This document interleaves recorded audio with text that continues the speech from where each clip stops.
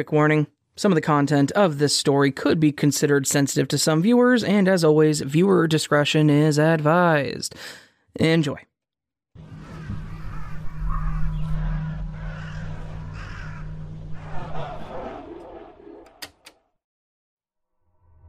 Happy Valentine's Day here in the Nevermore, my good friends. Today's story is What the Heart Wants by N. Murdoch. I'm not really sure how to start this off. I mean, sure, I can hit all the cliches on the head and make this the most unoriginal thing you've ever read, but you deserve so much more than that. You deserve something pure and from the heart. Something that you can see and know that it was me, and only me, who could have put these words on the page. The trouble comes about when I stop and think about just what it is you mean to me. I know that probably sounds bad. Like, really? He can't even put how he feels down on paper? Do I mean that little? No. The issue here is that words are fickle, and frankly, can't accurately express the things I feel when I look into your eyes.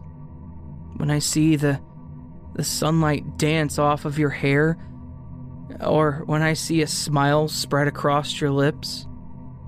Every detail of your being is etched into my mind as if by the finest sculptor. You are a miracle given form, the sweetest dream come true, a hypnotic mirage that I can't help but stumble toward. I can't help but be entranced by you and everything that you are. From the moment we first spoke, I knew there was no sound sweeter in heaven or earth. You were shy the first time we met, like you weren't sure just how much of yourself you should let me see, as if I could judge someone so perfect. When our hands first touched, you pulled away before blushing. I couldn't help but grin. You smiled back meekly, your soft lips pursing slightly, and right then and there, I knew there were no other lips for me. The gentle breeze drifted through your hair and sent your perfume dancing through my nostrils. I was mesmerized. I felt like I could float away into the sky at any moment. You caught me staring then, though you didn't seem to mind. You just giggled in that innocent way that you do and set me falling for you that much more. When it finally came time for us to part ways, both an eternity and an instant later, I asked you if I could treat you to dinner. Again, you blushed and nodded before taking out a pen and writing your number on my palm. I was over the moon. As soon as I got home that day, I got to work. I had to do my research and figure out just how I could impress you. I had only one chance after all, and I wasn't about to blow it. I entered your phone number online and set to work figuring out every little detail about your life. Everything I learned, it just made me more enthralled. I found out where you lived, what you did for work, who you've dated in the past. Everything. I'll admit, I did get a touch jealous when I saw your exes, but I didn't feel threatened. You didn't have a connection with them like you do with me. I considered learning about them. I mean, I did have their names. And so many people neglect their privacy settings on their social media, so it really wouldn't be hard in the end. But I opted just to focus on you for now. When I felt I had learned everything there was to learn about you, I called it a night. I went to bed thinking about you. I wanted to give you the world, and I was going to. That night, I had dreams of us, the places we would go, the things we would do. I've never had a more restful night of sleep in my life. The next day, I set out to find that perfect gift for you. I had seen on your timeline that one of your friends had recently gotten engaged. You were happy for her, but it was clear that you longed for a prince to offer you a ring like that and to pledge his undying love. So that is what I aimed to do. I pulled all of the money from my savings. I sold my car. I even managed to get out of the lease on my apartment and get my security deposit back. What do I need an apartment for if we're going to spend our lives together, right? I took all the money I had and I bought you the most beautiful ring that I could find. The woman at the jewelry store said you were the luckiest woman in the city. Can you believe that?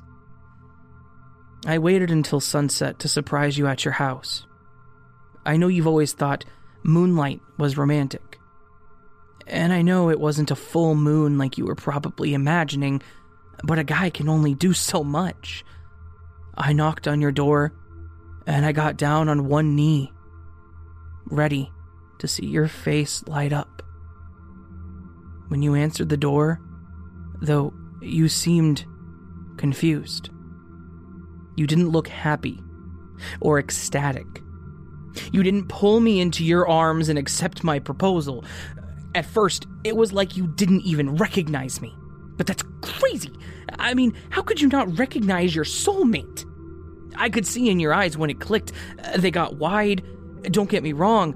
I'm a sucker for those big dark eyes, but you looked scared. Why would you be scared of me? You don't ever have to be scared. Not of me or anything else. You know that I would always protect you, don't you? After a moment, you choked out a quiet question. And I have to say, it rubbed me the wrong way. You asked me what I was doing at your house. What did I look like I was doing? How could you even ask me that? I told you I was there to make all of your dreams come true, to take the first step towards our future together. At that, you looked like you were going to be sick, like you wanted to shut the door in my face and run. And I wasn't too happy when you did try to shut me out. I quickly wedged my foot in the door and told you to calm down. Everything was going to be okay. We were going to be happy. But you just screamed at me, told me to go away. What were you thinking? We're meant for each other. We're in love. I forced the door open, and you screamed again. God, all that screaming, it didn't sit well with me. I told you that you were safe. I told you that I loved you. But all you wanted to do was cry and scream and throw things at me. You actually threw a fucking shoe at my face. Who throws a shoe? The toe caught me just right to split my eyebrow open, and I'll be the first to admit that I may have lost my temper.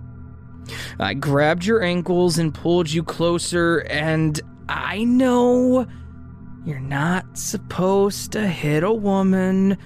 It's not the way a man should treat anyone, let alone someone he loves. But you just wouldn't stop fighting me. And sooner or later, your screaming was going to draw attention. The last thing we needed while we worked this out was the police or some good Samaritan showing up at our front door. I hate to say it, but hitting you worked. You got quiet, and I could finally feel my headache start to subside. While you were out, I tied you up for your own safety, I swear. I didn't want you to wake up woozy and have a fall or hurt yourself, and I only gagged you so that you wouldn't scream before we got the chance to talk. I was going to make you dinner while you were indisposed, but you should really go shopping more. I mean, we have, no groceries at all. So, I just ordered pizza from that place down the road. I know your favorite is Hawaiian, but I just don't think pineapple belongs on a pizza. So I ordered pepperoni. Nice and simple, right? The food got here on time. You weren't quite awake yet, so thankfully I didn't have to explain our little lover's quarrel to the pizza guy. I realized that I must have hit you a lot harder than I meant to, and I'm still really sorry about that, but one little spat isn't going to stop our love from growing. I know you'll come to forgive me in time. By the time you came to, I had lit some candles and set out some pizza for us. When your eyes adjusted and saw me sitting there admiring you began to struggle. I whispered to you to calm down, and soon enough, you did. Your eyes were wild like some animal. I was a little hurt that my presence didn't soothe your fear. I told you, if you could promise not to scream, I would take the gag out. Besides, the food was getting cold, and I've never been a fan of cold pizza. You nodded in agreement, and slowly I moved my hand up to get the rag from your mouth. I couldn't help but caress that soft cheek of yours before I did, though. It was at this point that I almost felt like you were trying to fight me, because when I pulled that gag out, while my fingers were still in your mouth, you fucking bit me. Now, a little playful nibbling here and there is fine. It can be really cute, but you bit my index and forefinger clean off like fucking carrots. Why do you insist on fighting me? I love you, and I know that you love me too. You can't just push me away by acting out like this. I clamped my free hand over my mouth, and I tried to muffle my own cries of pain. You, on the other hand, started squirming and wriggling to get out of the knots that I tied you in. You started screaming for help as you crawled away from me, and all I could do was frantically try to bind the bloody stubs of my fingers. The knots came loose, and soon you were on your feet, screaming for help all the way. Help? You don't need anyone's help but mine. But I can't fucking help you if you keep fighting me. I staggered to my feet, and I made my way after you through the house, bleeding all over our carpets. I finally caught up with you in the kitchen. See, while you were out, I went ahead and I locked all the doors and windows in the house. And we should have a talk about that, too. Seriously, what if some crazy person had broken in while you were asleep? But that's why you have me to protect you. Thankfully, you weren't able to unlock the door before I stopped you.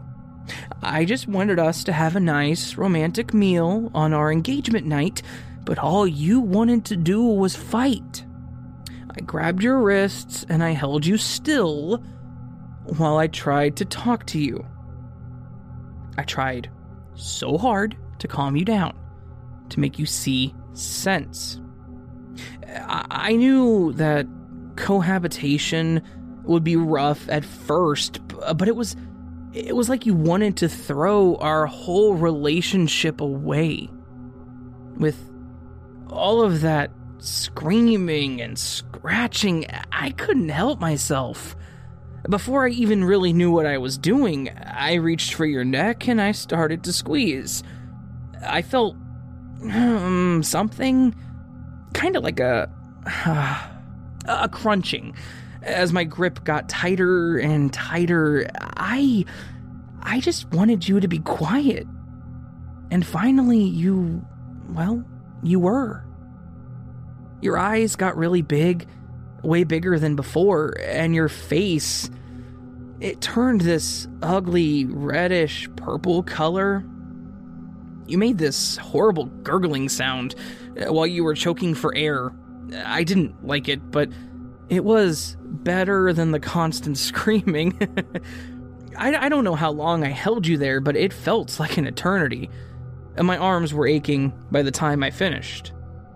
When I was sure that you were done fighting with me, I sat you gently on the floor, and I fished that bottle of blueberry wine from the cupboard. I poured myself a glass, and I downed it in a matter of seconds. There were a pen and some old envelopes sitting there, so I decided to write this letter for you. Sure, you were there for it, but I don't know, it just feels right. I don't expect you to read it now. Obviously, I'm not crazy. I know what I've done, but but sooner or later, someone is going to notice that you aren't around anymore and come looking, or maybe one of our neighbors will have called the cops. I think it'll help them piece everything together when they finally find us. But I'm going to put you to bed now. You'll be more comfortable there. I'm gonna finish this wine. I'm gonna put this ring on your finger, and then maybe I'll take a knife and I'll join you in eternity. I will always love you.